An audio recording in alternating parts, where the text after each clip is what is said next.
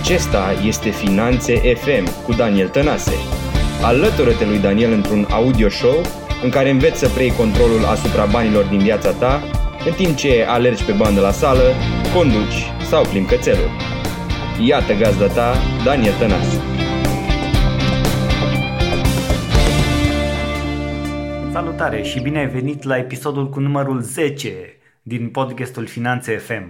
Am ales pentru astăzi un subiect foarte interesant și a pornit de la un post care l-am văzut la cineva pe Facebook, în care era un code din acela, code-urile care ne bântuie în fiecare zi și care ne fac viața așa, ne duc la un statut de motivație, dar nu ne împing la acțiune, ci doar stăm toată ziua și dăm scroll pe Facebook ca să citim în ghilimele citate motivaționale. Și citatul ăsta era ceva de genul I'm stuck between I need to save money and you only live once.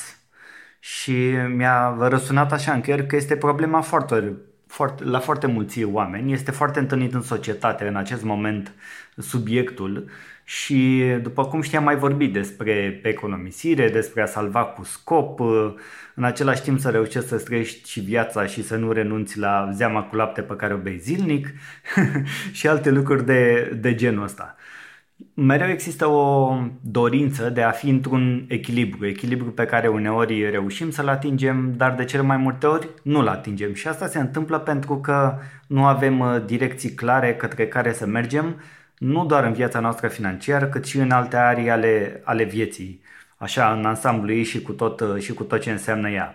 O să mă leg puțin acum de zona financiară pentru că acesta este obiectul emisiunii acestui audio show pe care îl facem și o să vedem ce înseamnă din punct de vedere financiar. Sunt blocat între nevoia de a economisi, de a salva bani și a trăi viața, pentru că așa cum se zice, you only live once, da? Că trăiești o singură dată. Nu sunt așa sigur de asta, dar să nu dezvoltăm un subiect care nu are legătură cu acest episod.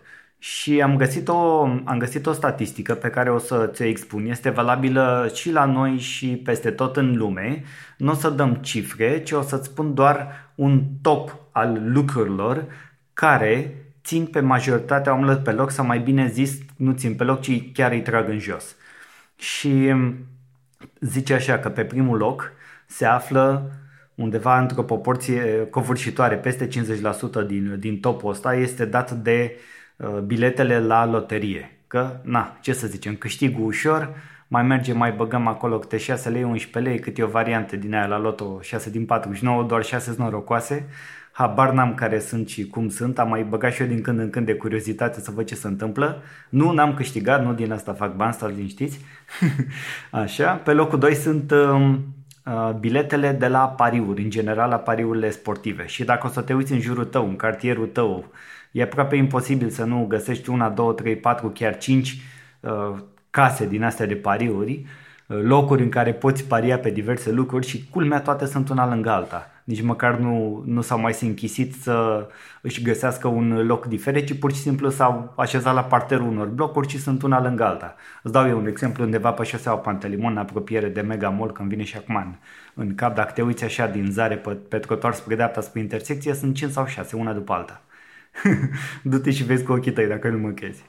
Pe locul 3 sunt cărțile, culmea. De ce cărțile? Pentru că vorbim de cărțile de beletristică, nu de cărțile de non-ficțiune sau cărțile tehnice, cum sunt cărțile de medicină sau de avocatură, de lucruri indigene. Vorbim de beletristică. Foarte multă lume citește beletristică. Vrei să dau un exemplu? 50 Shades of Grey. Gândește-te câte cărți s-au cumpărat din această trilogie sau altele și așa mai departe. Deci în loc să te dezvolți, să te documentezi, să citești cărți în ideea în care tu să evoluezi și să devii din ce în ce mai bun la ceea ce faci, te duci și mai citești o carte de beletristică să vezi nu mai știu care ce a făcut. Mai departe sunt jocurile video și jocurile video ne-au ocupat o mare parte din timp și mie la un moment dat în viață. Cred că toți trecem prin perioada asta jocurilor video. Ideea este că la unii nu se mai termină, adică ajung și de la serviciu acasă sau din business sau de unde sunt. Acum au apărut sau încep să apară, să zicem, suntem într-un stadiu incipient cu VR-ul și au început să apară sălile de VR. Mergem acolo și ne împușcăm virtual și alte lucruri de genul ăsta, deci se dezvoltă această industrie în continuare. Așadar, mare atenție la jocurile video. Mai departe sunt ceea ce se cheamă filmele de box office, pentru că, vrei să vezi un film când apare și la tine în țară, uneori cu delay la noi în România, dar a început să nu mai fie atât de mare această întârziere în a veni un film la noi și vrei și tu să ieși, nu știu, mai profiți de un bilet, mai ieși la seara Orange, dacă ai telefonie Orange, mai iei 2 bilete la prețul unuia și te mai duci și tu miercuri la film într-un mall sau alte lucruri de genul ăsta. Vrei și tu să ieși cu iubita, cu prietena, cu amanta, nu știu, habar n-am, fiecare cu cine iese și vrei să te duci la film, așadar se cheltuie foarte mulți bani și în această direcție și este un alt lucru care te trage în jos pentru că este un mare consumator de fapt de timp și de bani. Te duci acolo, te legi și de un suc, te legi și de un popcorn și alte lucruri. Cheltuiala e mult mai mare decât pare. Poți să lași 100 de lei fără să-ți dai seama pentru 2 persoane la un film. Iar pe ultimul loc în această statistică este muzica. Muzica pentru că muzica ar fi așa, poate cel mai, știi cum e, când toate lucrurile din viața ta nu te susțin, muzica te susține, te duci undeva pe YouTube, cauți ceva, dai play la melodia preferată și e acolo pentru tine oricând. Alte persoane pe care te bazezi în anumite momente din viață nu vor fi pentru tine, ba chiar te vor lăsa baltă și de multe ori s-a făcut comparația că viața fără muzică ar fi inutilă sau ar fi mult mai dificilă. Și așa și este. Și tocmai de aceea este un domeniu super exploatat de toți creatorii și publisherii de muzică și un domeniu care bagă adânc mâna în buzunar. Fie prin abonamente lunare, că avem PC acum, tocmai ce mai venit o nouă rețea în România, nu? Spotify, dacă nu mă înșel, nu, parcă așa îi spune. Știți voi mai bine.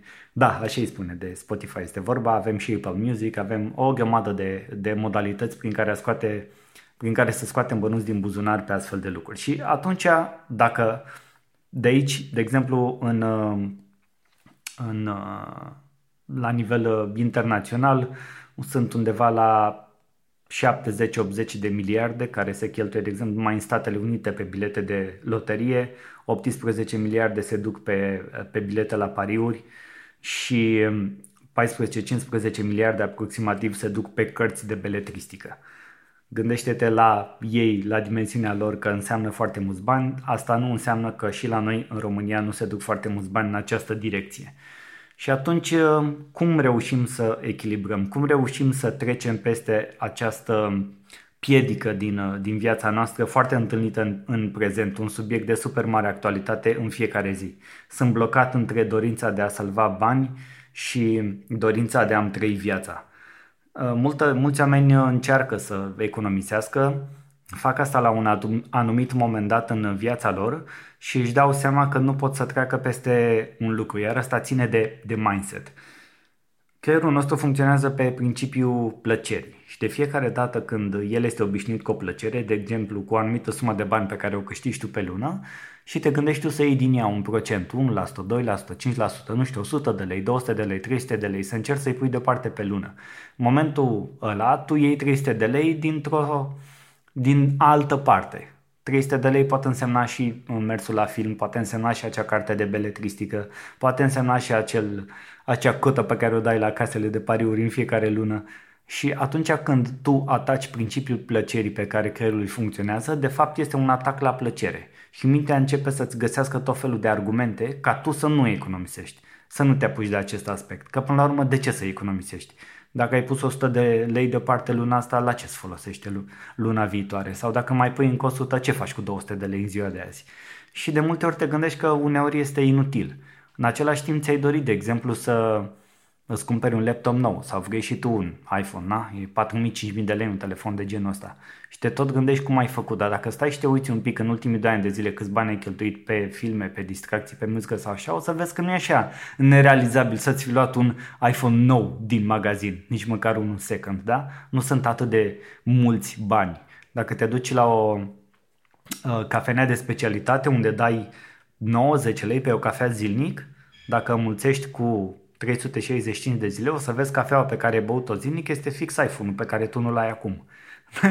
Și sunt multe astfel de exemple și de calcule pe care le putem face, dar nu asta este scopul. Scopul nu este să-ți schimbi stilul de viață și ți-l diminuezi pentru a putea avea acces la anumite obiecte pe care ți le dorești.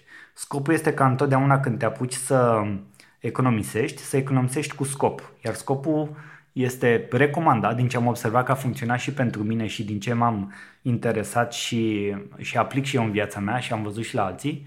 Scopul este în două direcții. Unu, să economisesc ca să am un fond de urgență, cum se zice, ăsta e clasic, deja toată lumea știe. Băi, e bine să ai niște bani deoparte. Dar știm cu toții, nu facem asta. Iar scopul numărul 2 este atunci când economisești, să economisești cu scop ori de a-ți finanța anumite cheltuieli pe termen mediu și lung, ori de a investi.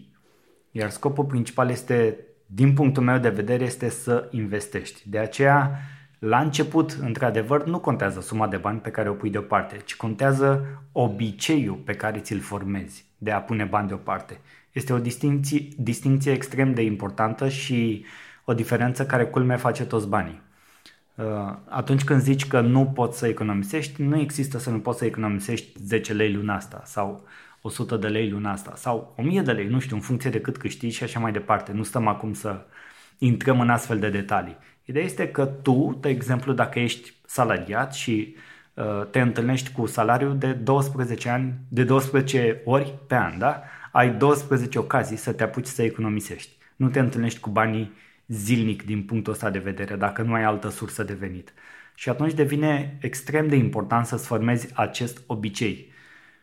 Partea mai proastă este că ține de comportament, de disciplină, de mentalitate și de multe alte lucruri din viața ta pe care le-ai acumulat și care îți determină personalitatea ta din ziua de astăzi. Pentru că degeaba o să-ți spun eu, degeaba o să auzi în alte părți, degeaba o să vezi pe nu știu ce material video aceste aspecte până tu nu te apuci și acționezi în direcția asta.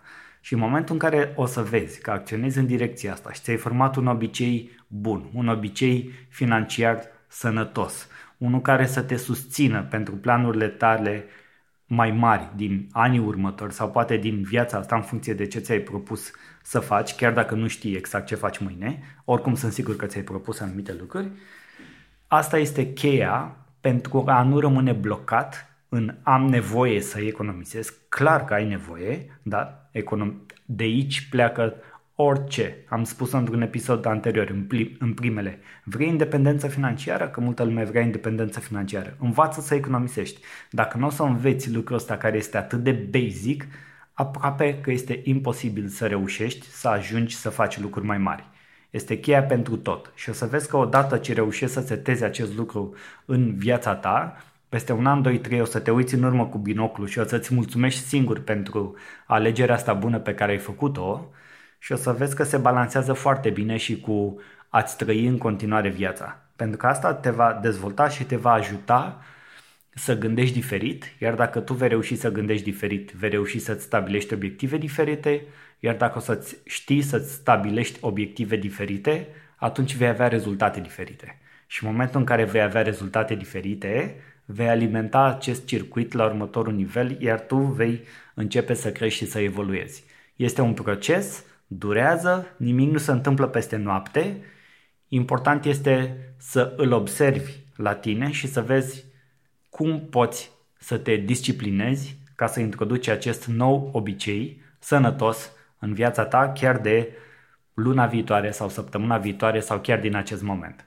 Sper că acest material ți-a fost de folos. Este deja episodul cu numărul 10, așa că te invit, dacă pentru tine a adus valoare, să îl dai mai departe și să-l împărtășești cu toți prietenii tăi. Îți mulțumesc și până data viitoare îți urez viață lungă și gânduri prospere. Pa, pa!